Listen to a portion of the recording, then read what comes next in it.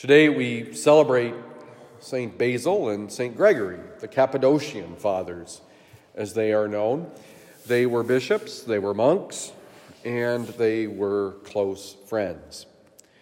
And they wrote about the wisdom of God in many respects, how to live the spiritual life, both for the monastery and for the outside world. The wisdom of God. What exactly do we mean when we say the wisdom of God? Well, if we look at the Old Testament, we'll see that the beginning of wisdom is the fear of the Lord. And that's what John demonstrates in today's gospel. I don't know that we necessarily think of our relationship with God in the way that John would describe it. Seeing Jesus as the one, as John says, whose sandal strap I am not worthy to untie. I think sometimes in our modern age we have such a high image of ourselves that we think that God's only a little bit better. But the truth is that we believe in an infinite, all-powerful, all-knowing, all-loving God, far beyond our ability to understand, far beyond our ability to figure out, far beyond our ability to really have any sense of who God is. We get only glimpses of God because it's all our small minds can understand. I remember when studying St. Thomas Aquinas, it was used as an example of knowledge to compare us to the angels.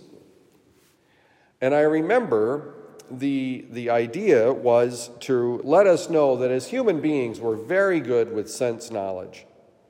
If it's limited, we're very good at it. We can figure out what we see, we can draw conclusions, we can live in a world that's charged by the senses, and we're very good at figuring that world out. But when it comes to the spiritual world, this is the way it was described, to kind of reflect what St. Thomas believed about the spiritual world.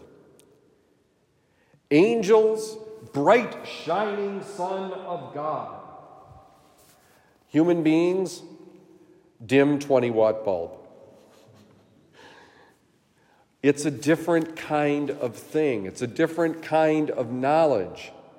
And that's what the scripture readings are challenging us to, because the only way we know anything about God is because God told us. It's His revelation that is the only way we know anything.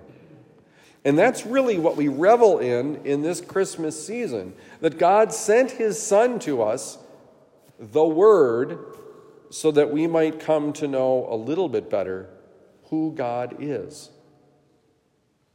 Let us ask the Lord today to fill our hearts by wisdom and with wisdom, so that we might see the world and that we might see things the way that God sees things.